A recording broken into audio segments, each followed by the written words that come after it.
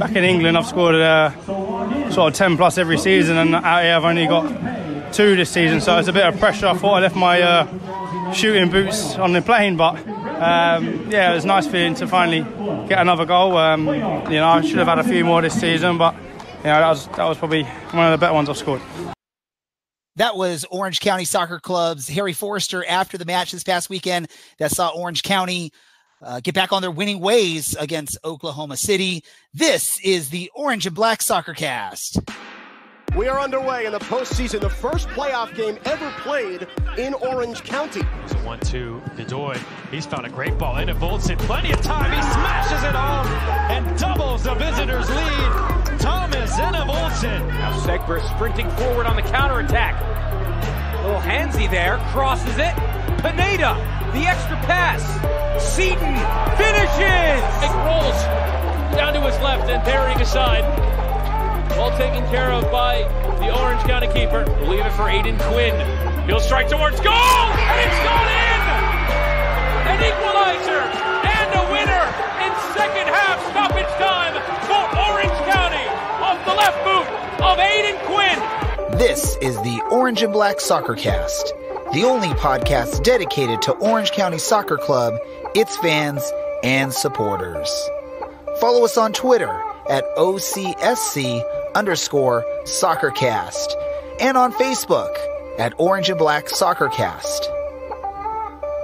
How's it going, Orange County? Welcome to another episode of the Orange and Black SoccerCast presented by Roughneck Scarves. We are the first and only podcast dedicated to Orange County Soccer Club, its fans, and supporters. I'm your host, Ray Zamora, and I am with you each and every episode as we discuss all things Orange County Soccer Club.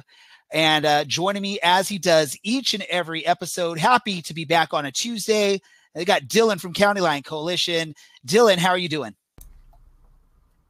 Maybe I'm not happy to be back on a Tuesday, Ray. How do you know that? I know. I just know things. Yeah, you are right. No, I'm thrilled to be on. I'm thrilled it's podcast time. Just hanging out with my gnomes. I'm ready to talk soccer for about an hour. And I'm definitely ready to do so. But before we do that, we also got to introduce our other host here. You guys, we're all equal hosts here. It's not, the master host and the secondary host. We're all awesome hosts here. All the way live and direct back from his local couch, or his normal couch, with a awesome off-white background, I guess. I don't know what color your walls are. From San Diego, we got Alan. Alan, how are you doing, man? I'm doing great. I'm excited to talk about the game this past weekend, and excited to talk about what the next week's going to bring for Orange County. So, yeah, we're all excited to talk about soccer. We're all excited to talk about Orange County. So we're going to get right into it because we have a lot of stuff to talk about. We're going to talk about the previous match. We're going to talk about the next 2 matches on the schedule, because between now and the next time you hear from us, Orange County is going to be playing 2 games on the road in what is heading down to the final run of the season. I think 3 matches left in the season, 2 on the road, 1 at home. So definitely a lot to talk about here. So let's get right into it. Let's first start off with the game this past weekend, as Orange County returned home after a disappointing performance in Texas. They returned home to Championship Soccer Stadium and have what's probably one of their most dominant matches of the season, as they win against Oklahoma City Energy FC 2-0. Dylan, at the stadium, how were things going? What was the energy like? And just what was your impressions of this match? I think things went pretty well. I think the energy level is pretty high. I think it was just under 3,500 people at the stadium. So it looks like the numbers are kind of climbing back up there. Team's been exciting. People are rallying behind them at the end of the year. Beyond that, Oklahoma never had any sort of chance at the goal. They took no shots the entire game. Frederick Dew did not register anything. He had nothing to do. So that was a really good start for us. Leonardo had a really good game. He hasn't played in a couple months now. And he came in and he did a good job. No major issues there. And then of course our attack was on it. Harry Forrester scored an amazing goal. And then Joe Amico picked up the second, his first of his professional career after 56 appearances for the club. So that was a wonderful time. I told you before, but I almost cried when he scored that, and every time I've rewatched it since, I almost cry. So I'm seriously just so happy for the team to get back to winning ways, but especially for Joe. Oh, and also with Leonardo's yellow card in the 74th minute of this match, Orange County officially has 69 yellow cards on the season. Just a random stat to throw out there, right, Dylan? Yes. Along with, since Frederick Dew recorded 0 saves this past weekend, he has 69 saves on the season. Alan, a second set of eyes that was at the stadium watching this match. Do you have a similar idea or thought that Dylan shared, or what did you see maybe differently from Dylan, or was it all the same? I thought for the most part they looked pretty sharp. There was a couple of miscommunication in the back, like late in the game, Frederick Dew had to sprint to the halfway line. Like maybe he was inspired by Joe Amico getting forward and looking like a striker. Maybe he felt like he wanted to get in on the game since he wasn't really doing a whole lot in the back. It was a pretty different team that showed up this week versus last week. They looked like they played a lot better, looked a lot more confident going forward. While Seton and DJ did not get on the score sheet, there were a couple of chances for both of them that just a header from Seton that was saved, a couple of shots from DJ that were just wide.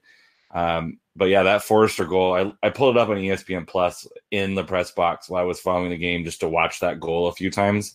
So I saw it the first time. I was like, I don't know how he did what he did. Because it looked like the defense had him pinned in, takes 2 touches around. And then when he shot it, it looked kind of awkward from my angle. And then I was like, is he trying to cross? Is he going to the back post? And then no, he was curling it around and in. Like both goals were great. I'm pretty sure that the team felt very positive after the win.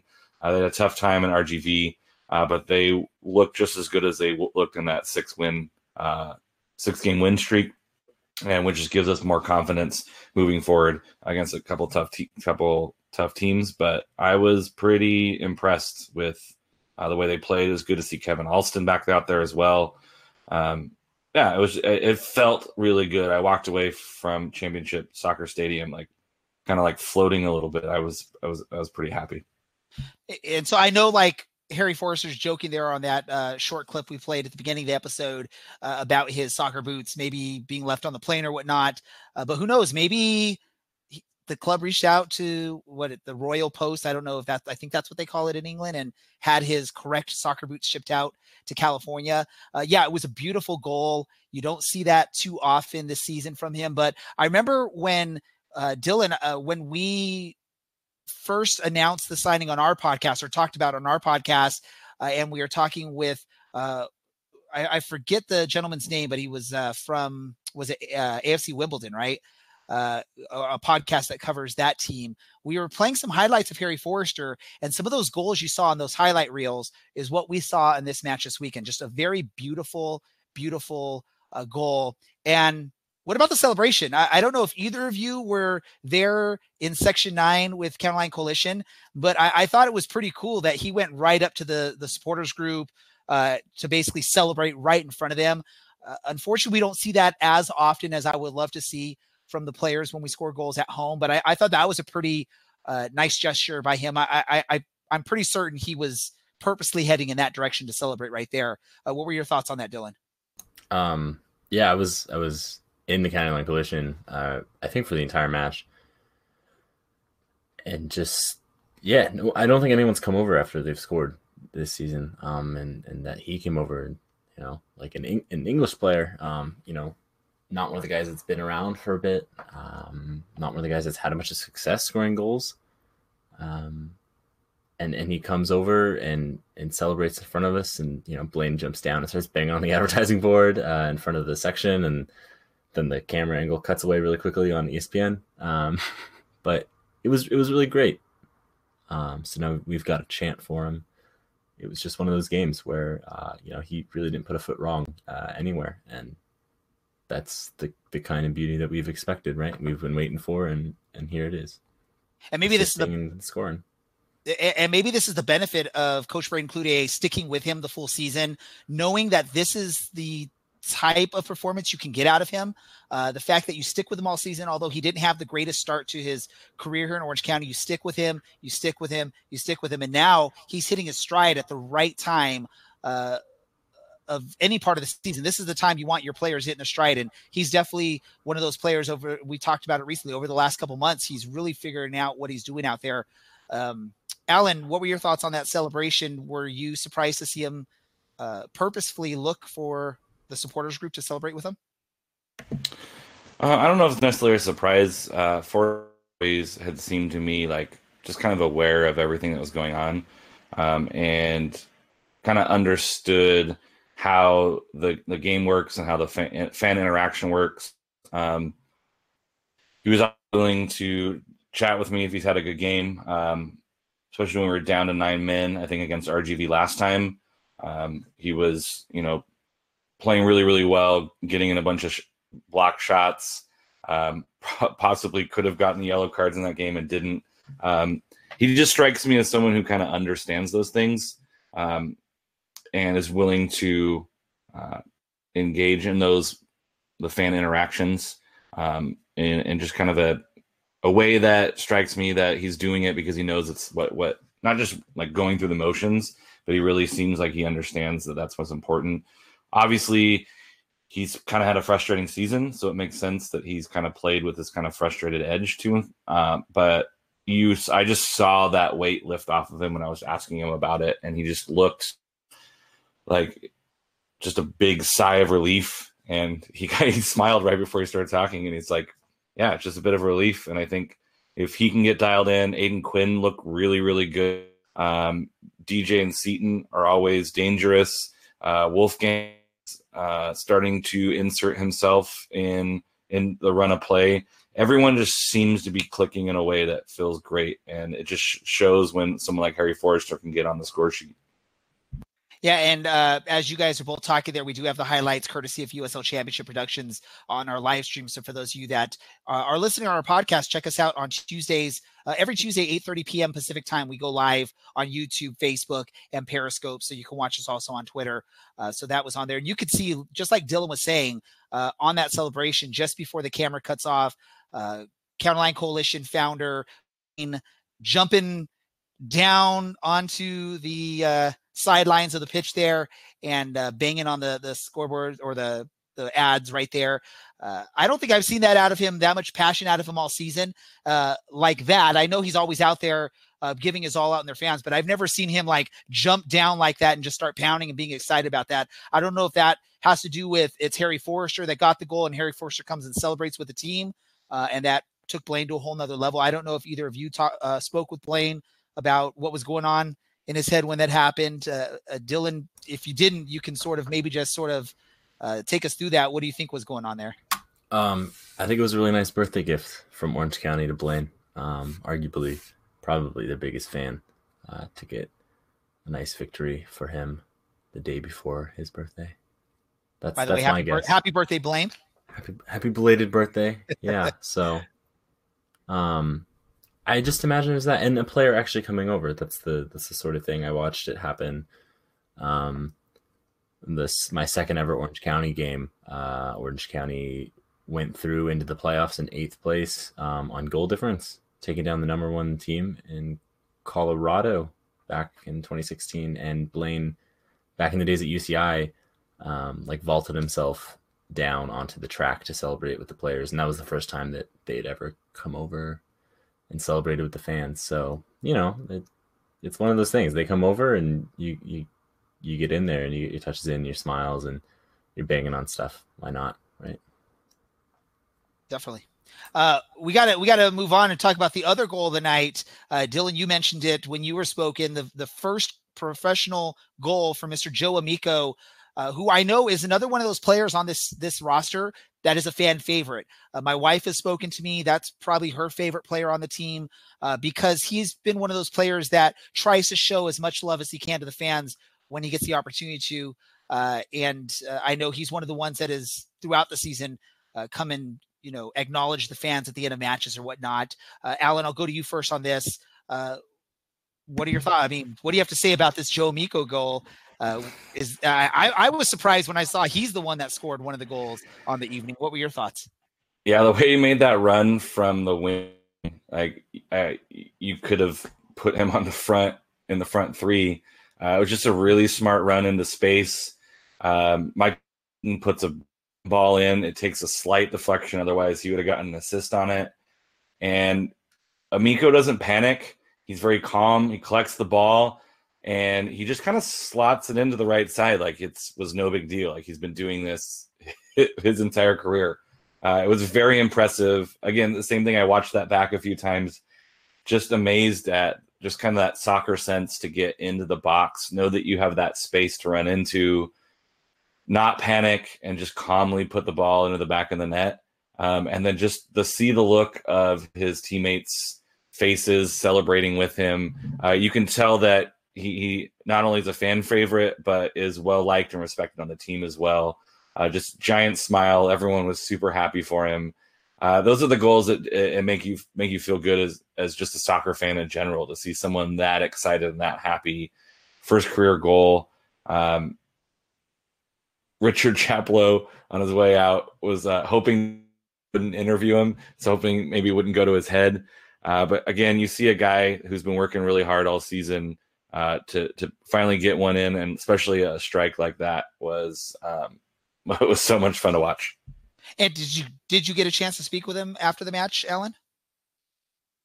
I didn't, but Dylan had a chance. I stole Joe from him. Well, then I'm going to go to you, Dylan. Can you share with us what Joe Amico had to say after the match about that goal? Yeah, I don't think Chaplow has to worry about it going to his head or anything. I mean, we know the kind of player that Joe is. He's super humble, super down to earth. Just constantly really thankful for everyone around him. And he was no different after scoring that goal.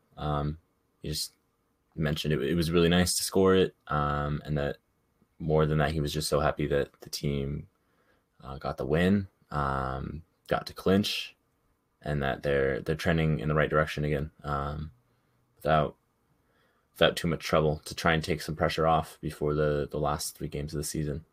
So, you know, he had his moment, he enjoyed it, but he was definitely focused on the future in the next few weeks, which was remarkably respectable in a way. I'd be freaking out for sure still. I'd be shaking and bouncing off the walls, and he was really calm and collected and just said it was nice, but you know, the bigger thing was the team. This is why people love him, you know. And then I guess we briefly could say Frederick Dew had probably his easiest night between the sticks there as a professional goalie. I believe the stats are 0 shots on goal, or was it 0 shots total by OKC? 0 shots total, like no registered shots at all. So ultimately what we're saying is we could have stuck Allen in between the goalpost and the outcome would have still been exactly the same. Yes. Yeah, I think the only stat that he registered were a few passes and a couple clearances. There were no catches, no punches, none of that. He had truly nothing to do. He could have, you know, brought out a lawn chair, sat down, cracked open a cerveza, and just chilled while this game's going on, is what it, you know, comes down to probably. And still Orange County wins 2-0, which is that's an amazing feat there. I know that says a little bit about OKC as a team this season, especially in this match, but it also probably shows how serious and committed Orange County was coming into this match, wanting to just come out, play their match, put the pressure on, and make sure they got this victory against a team that definitely should be getting the victory again. So that's pretty awesome. For time purposes, we should start moving on, but I want to ask, do either of you have anything else you want to mention regarding what you guys saw out there in this match? I'm good. No, I think it was just a solid all-around team performance, and exactly the kind of thing that you look for at this point in the season. Perfect. Man of the match, Alan. I'm going to have to say Harry Forrester. Dylan. My heart says Joe Amico. My brain says some combination of Aiden Quinn and Harry Forrester, just based on the stats.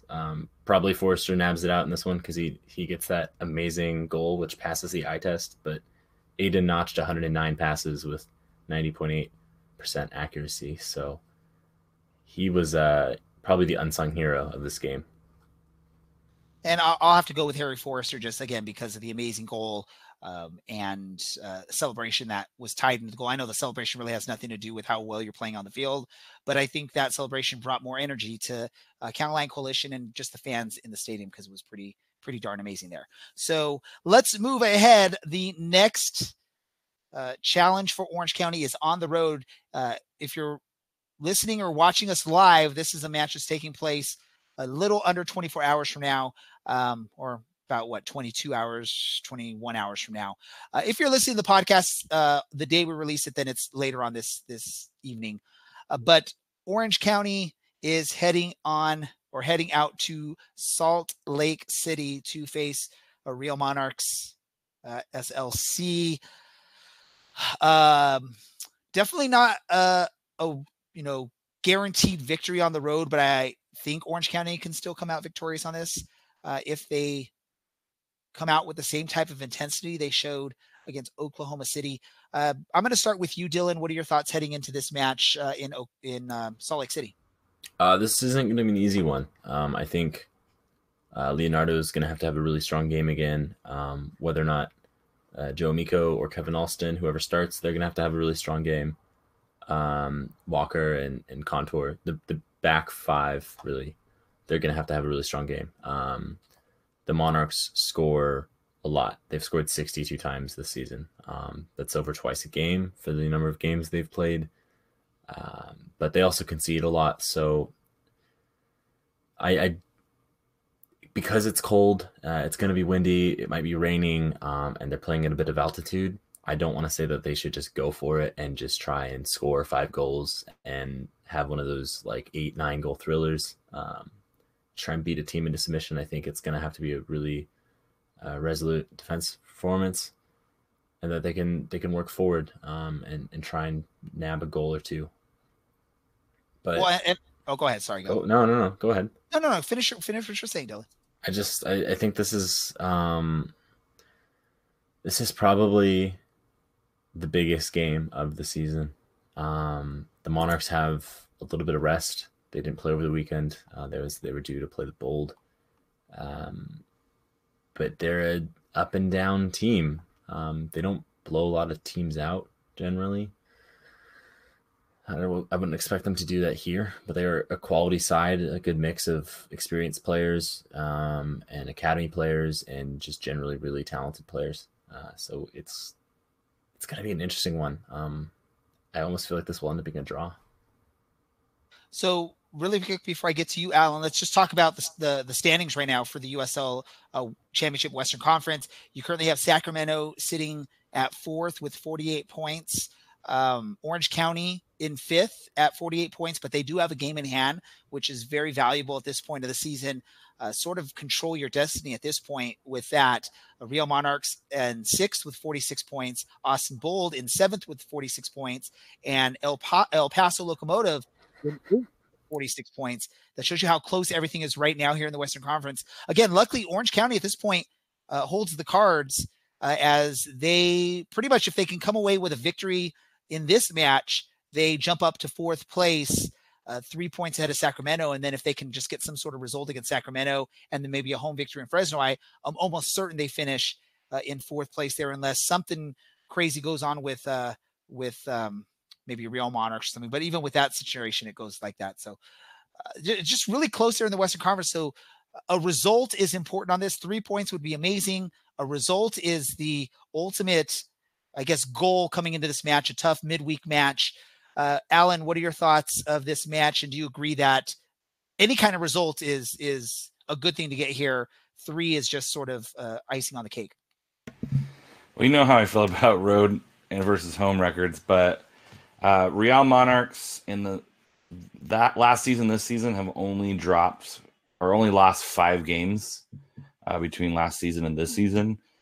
So going to Real Monarchs is going to be a tough game.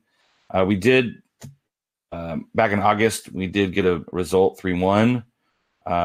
So, I mean, I know that Orange County can do some damage against Real, but in Utah, with our kind of which road to show up, if the one again that showed up in Portland shows up, I think we have a good shot at getting 1 and a pretty good shot at getting 3.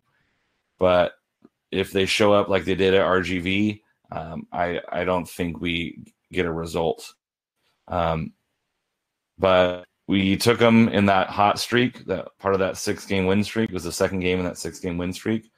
So like I said, I think they have the confidence going in, and if they play with the kind of confidence they had and with the stout back line, I think we got to have a really good shot at getting at least 1 and a pretty good shot of giving Real their 3rd loss at home this year.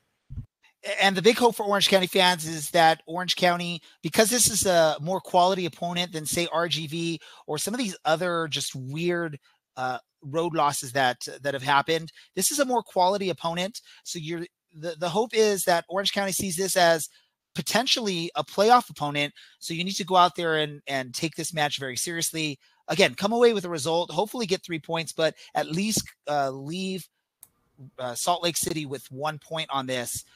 And then look forward to the next match. Dylan, I know in the comments here in our chat for our video thing here, you did mention a loss is death.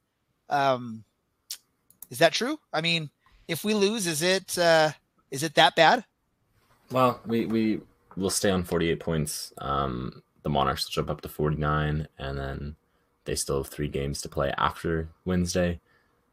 And then Sacramento is 2 more, and they'd be on 48. So, yeah, I think in terms of trying to get into that last 4th place spot, I mean, of course we've clinched, and that's fine. But I think it's death to getting that 4th place spot if we drop all 3 points tomorrow. That being said, we won 3-1 in the reverse fixture. The Monarchs play. They don't sit back and try and frustrate teams. They actually go at them and try and attack them, and we generally seem to do pretty well against teams that do that. So we have every chance to get a result, and it's really up to the players to, like we've said, to show up and play that way. Perfect. Let's get into this. Let's get into the predictions for this match. Unless one of you has anything else you want to say heading into this match against Real Monarchs. Perfect. Let's get into the predictions then. So predict the score, predict the key to the match. I'm going to start with you, Alan. I'm going to go a 2-1 victory.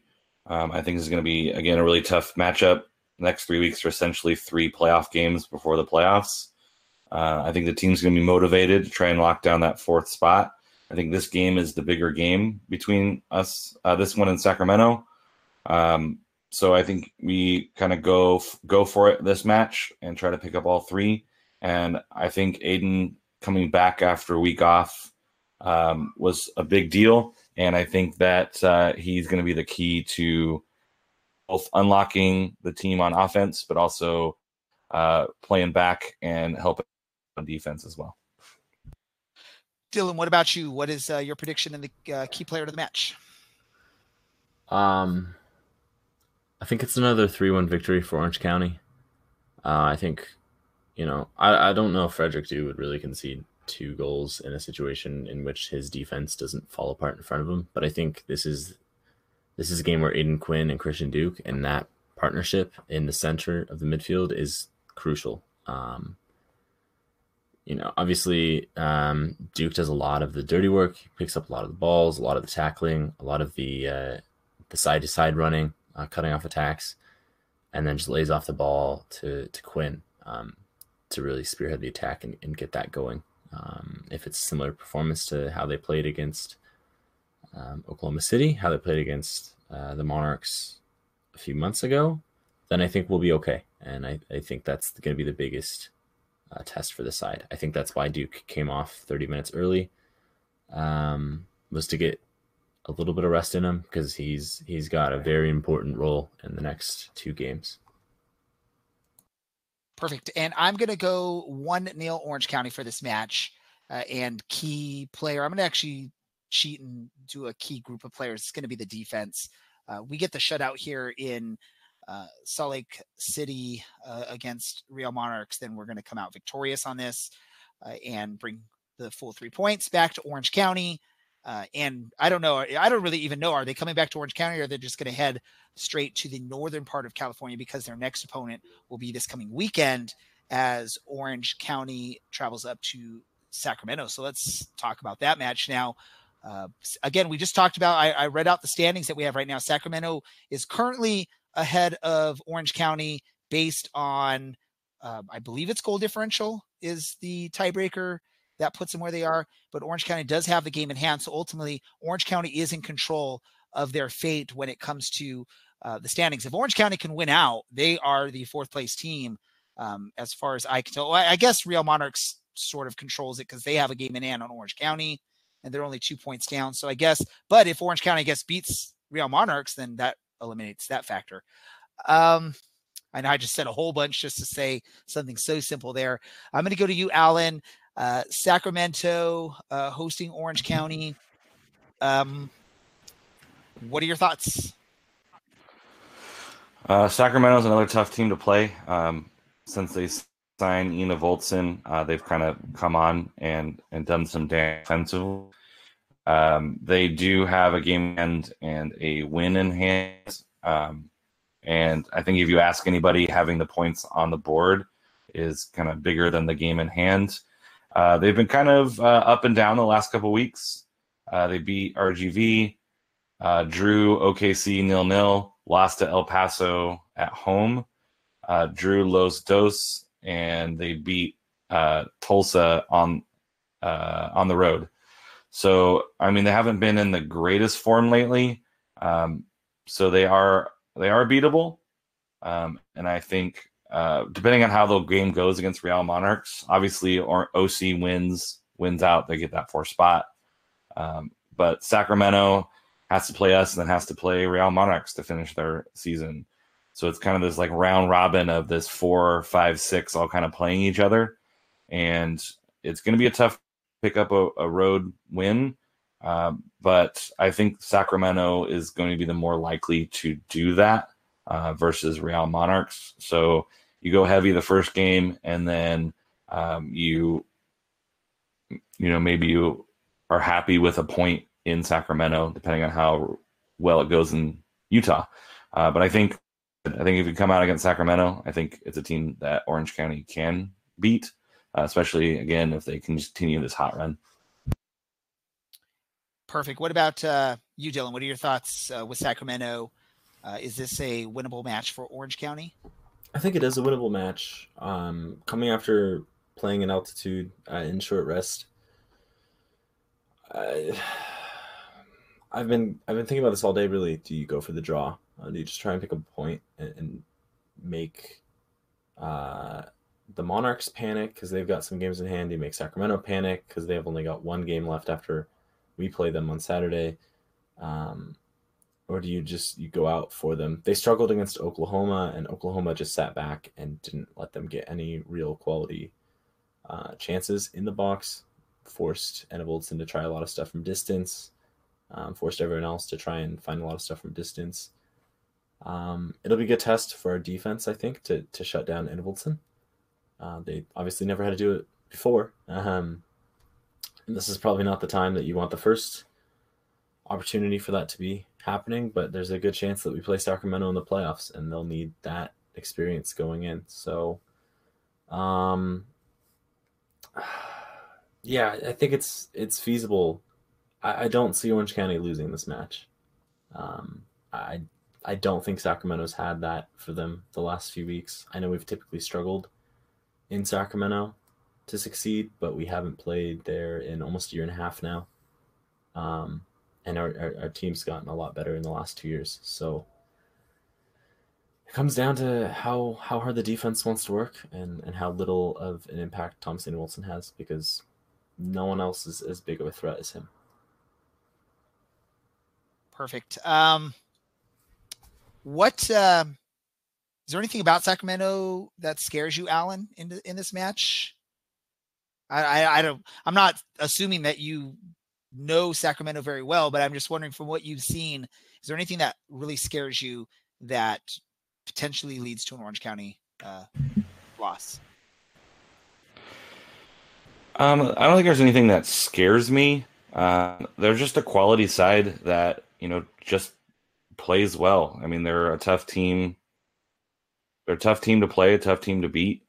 I don't know if it's scared more than just it's going to be a professional match, and Orange County just needs to make sure they're playing Wednesday night. They're coming back Saturday. It's going to make sure we don't, check out at all during this match. I think Sacramento can punish a team that kind of sleeps. Looking back at the El Paso game, for example, they had 19 shots. So it's going to be a tough one. I do think it's going to be a kind of a professional game. It's going to be two teams that are, again, depending on how that Real Monarchs game go, if we end up pulling out 3 points, I think Sacramento realizes that they got to win at home. So maybe Orange County plays for a draw and tries to sneak a win. But I think, again, when Orange County plays more aggressively, I think they are more successful. When they're on the ball more, they're more successful. So I kind of hope they take the game to them. It just kind of depends on where the legs are going into that game. Sacramento doesn't scare me, but again, you can't sleep on them either. And then, Dylan, just want to ask you this really quick. Can Orange County fans expect a heavy rotation of the squad between these two matches? Or is it going to be maybe just like a Kevin Alston out on one of the matches and maybe just one or two players here and there? What are your thoughts? Michael Orozco will be available for Saturday's match. He'll be finished with his suspension. I imagine he gets right back into the side. I think Alston probably plays 45 minutes of both matches. Amico, 45 to an hour, and Amico plays the rest in the right back spot. And from there, just depending on Wednesday's match, if we've got things in control, we might see Duke come off early again for Crisostomo. If things are going well in Sacramento, we might see the same situation. I don't think it's going to be a big rotation. Not at this point in the season. The starting 11 really can't change based on the last almost 8 matches now. You really go back to like 10 or 12 and you discount 2 flukes against RGV and Tacoma, and the guys that have been starting deserve to be starting, and they should be starting, and they'll be fit enough at this point in the season. Training's probably tapering off a little bit. There's not that much fitness that they can physiologically gain at this point, so it's just making sure guys stay fit and can play a full performance. Perfect. And let's go, Alan. Yeah, and a slightly more like positive note is, looking back through like what are the key victories for Sacramento at home, and there really isn't one that sticks out besides maybe Portland earlier in the season. So Sacramento is a team that takes care of teams that they should take care of and tends to kind of play evenly against the top of the table. So I there is a good chance that we put a good game up. It just boils down to how well that back line holds up. And again, Michael Orozco coming in from being kind of fresh 2 weeks, I do think that gives us a boost. So I'm assuming you're going to ask what our score predictions are. Yeah, that's where I was heading next. I was going to get into our score predictions and man of the match. If we want to do that, let's go to you, Alan. I think I'm going to do a 1-0 victory. And I think Michael Seaton takes it to him. Dylan. I'm gonna go with I gotta say a 1-0 victory for Orange County, but I think it's Christian Duke that makes the difference for the side. I don't think he scores, but I think he's the one that causes a lot of problems for the Sacramento attack. Perfect. And I'm going to go 2-0 Orange County, and I'm going to put it the important player for Orange County is going to be Frederick Dew, coming up big, making some stops against former Orange County SC player Thomas Enevoldsen. So perfect. Let's talk about this really quick, because this match against Sacramento is actually going to have some or is going to play a factor in the Copa Califas, which we haven't talked about recently because there hasn't been any interstate matches here. Currently, from what I can tell, and I think the Copa Califas website hasn't quite updated their standings yet. I believe right now LA Galaxy is in first place in that. They've played 5 matches and have 8 points. Fresno's in second with 4 matches played and 7 points. Sacramento has 5 matches played at 5 points. And Orange County has 4 matches played and they're at 3 points. So from what I can see, or what I can tell, if I'm correct and goal differential is the tiebreaker, Orange County still has a slim chance of winning the Copa Califas. A lot of things have to happen and go right their way. One of those things is LA Galaxy will have to draw their match against Fresno this weekend. And of course, Orange County will have to beat Sacramento this weekend. If that happens, Galaxy will finish with 9 points on the season. Orange County will be at 6. Fresno will be at 8. And then Sacramento would still be at 5. And then it heads down to that final weekend of play where Orange County and Fresno play. If Orange County can win, they will end up with 9 points, tied on points with LA Galaxy. But you would hope at that point, the goal differential will favor Orange County, because right now they both are at a -1 goal differential. So if that all plays out, if Orange County can win these next 2 games and get some help, basically they just need LA Galaxy to draw their next match. Then they have a shot apparently. So that would be pretty neat if all this happens, and coming down to the final 2 weeks of the season. I think when we had, I can't remember the gentleman we had on that came on to talk about Copa Califas, but he even mentioned it's going to come down to the last few weeks of the season to find out who's going to win this. And it very well can happen. What are your thoughts, gentlemen? Can Orange County pull this off somehow, some way? I'll start with you, Alan. I think that if they want that first home playoff game in 4th place, I think they happen to also coincide with winning that cup.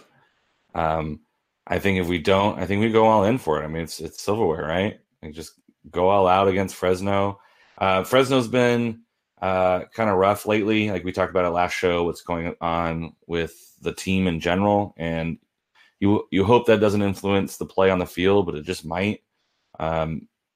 It's pretty much, they're pretty much locked in as long as they finish well. Reno, Fresno, Phoenix for the top 3. So I don't know if they're necessarily in danger of that dropping out of home playoff. I doubt that they can. So that last matchup might be one where Fresno kind of rotates some guys out, and Orange County might need that win to get in the 4th. So they play their starting their starting 11, their full 11, and that might be what the difference is where they are in the standings. Orange County fighting for 4th, and Fresno kind of saying, let's rotate some guys. Dylan, what about your thoughts? Is this something that you could potentially see happening and working in Orange County's favor? And if so, would that be exciting? Or are you more focused on the playoffs and the USL Cup? I'm not going to lie, I'm more focused on the playoffs and the cup, the chance for a cup, but it's nice to have bragging rights over the other teams in California, especially now that Sacramento looks like they're going up to MLS. I mean, you can't talk trash to Los Dos fans because they don't exist. But it'll be nice to get some sort of bragging rights in before San Diego rolls up next year and adds a whole nother dimension to this craziness that's the Copa Califas. But it's funny you mentioned this, the Copa Cannabis, the teams that play in states that have legalized recreational marijuana use. We're in second place in that. So that's cool. Reno clinched that one. They're on 30 points in 15 games played, but we've got 6 points available to us left in this one. And Fresno is just 1 point behind us. So, all these in all honesty, I had no idea that cup even existed. So. Yeah, and all these supporter-driven cups. There's so much to play for still. I love it. It's just another like fun dimension that some tweets will probably end up existing because of. I think none of these teams are focusing on getting bragging rights, but it gives us fans something to do, right? Like, well, some of us that like to go on Twitter and trash talk other teams' fans. I'm not naming names. I have no idea who you're talking about, man. Maybe that's Alan. So let's do this percentage-wise. Just give me a percentage. What is the percentage you give the possibility of Orange County winning the Copa Califas, Alan? 37%. 37%. Dylan? 69. What? It's already happened. You've wanted to say that number numerous times already. You're so excited for an episode of our podcast coming up very soon here. I will say I give it about a 40% chance. Really, it seems like a lot has to happen, but really what we need to see is Galaxy and Fresno draw and Orange County win out. And I think that pretty much seals it for Orange County, which is pretty awesome. Any other soccer stuff to talk about before we get on to our random thoughts for the week? Alan, do you have any other soccer stuff you want to talk about today? Top of the league. Dylan, do you have anything that you're wanting to talk about soccer-wise? Still not in the relegation zone. Perfect. So let's move on to our random thoughts of the episode. As always, for those of you that may be first-time listeners, we end each episode with just a random thought. It does not have to be soccer-related. It could be any and everything. Dylan usually has some sort of boring book recommendation. But let's figure out what we got here. Dylan, what book do you want our listeners to read this week? It's rarely a book. It's mostly a poem. This week is no different. This is a poem by Longfellow, which I think is a little bit fair given the weekend's events and a particular person's scoring. This poem's called "The Wreck of the Hesperus." Have at it. I'm gonna honestly just give it a read. I think it was Andy last week who read my recommendation and said, I didn't understand it, but I read it, and that's the kind of attitude we should have because reading is good for you. RIF, right? Do you even know what that means, Dylan? I lost Dylan. I'm choosing not to speak. Reading is fundamental. Come on, man.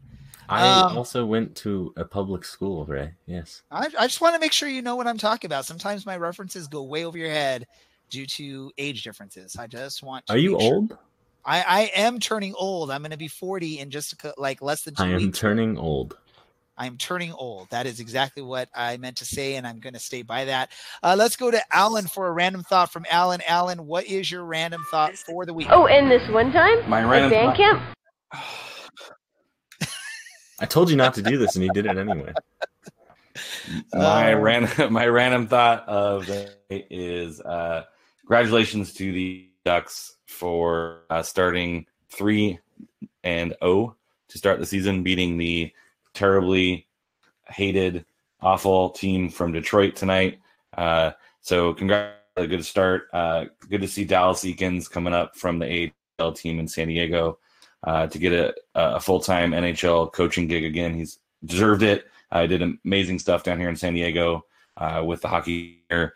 So it's good to see that he is continuing his success up with the big club. So I'm excited to see the journey that is the Anaheim Ducks this season.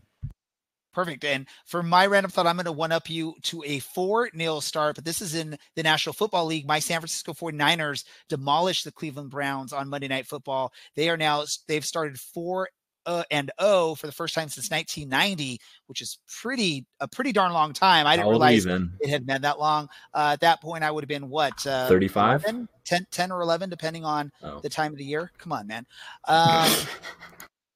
Yeah. Like you chatted earlier, math is hard, and I understand it's hard for you, Dylan. I apologize. But no, this is awesome. I don't get to watch them that often because I live in Southern California. I refuse to pay hundreds of dollars for NFL Sunday ticket pass or whatever. And I don't really get out to sports bars that often on the weekend because I'm always so busy. So the fact that it was a cool Monday night match to watch on my home TV, and it was just a demolition of the Cleveland Browns. I know it is the Browns, but it still was a pretty awesome win. 49ers are the only undefeated team in the NFC, which is pretty awesome as well. So, pretty great. Did you see Thomasina Voldson? He was there. I did not see him there. Oh. You saw him. I forgot to add, if there are any MLS teams looking to fly a fan out, I've been to 2 MLS games and seen 2 hat tricks. So any MLS teams out there wanting to fly the playoffs, if they need a little bit of a boost, hit me up. It's pretty thirsty, Alan. When did we start begging for free trips out to soccer games on this podcast? I did not know that was now a thing. And I don't think Alan can guarantee the hat trick is going to be for the home team. So, remember how you always did your score predictions were based on such a tiny sample size, and you were convinced that it made a difference. Hey, it's still I don't think you can criticize Alan because this is also a tiny sample size. And my predictions are still in the 75% success rate, which if this was baseball, I would be a Hall of Famer. So, on what metric? On hitting. If I hit the ball 75% of the time, I'd be a Hall of Famer. Not out of 10 at bats. Well, whatever. Alan, social media, let our listeners know where they can follow you and hear all you have to say or read all you have to say on social media. Underwood48 on the Twitter machines. Dylan. Find me on Reddit, /u/OCSE_Dylan. Or you can find me on Twitter at OCSE_Dylan.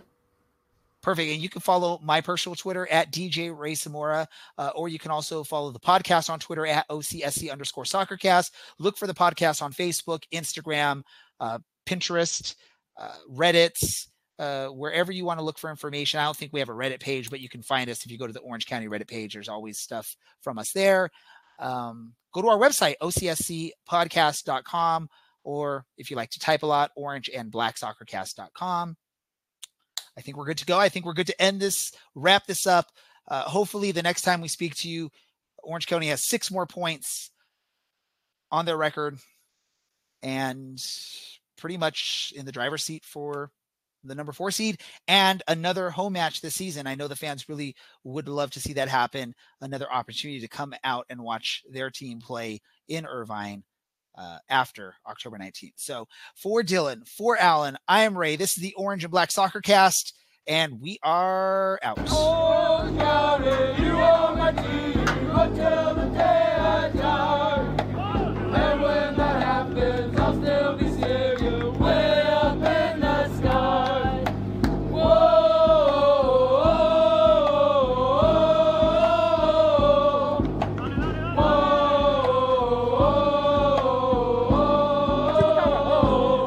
Thanks to our sponsor, Roughneck Scarves, official scarf supplier to the MLS, USL, and US Soccer. Get custom scarves for your group or team at roughneckscarves.com.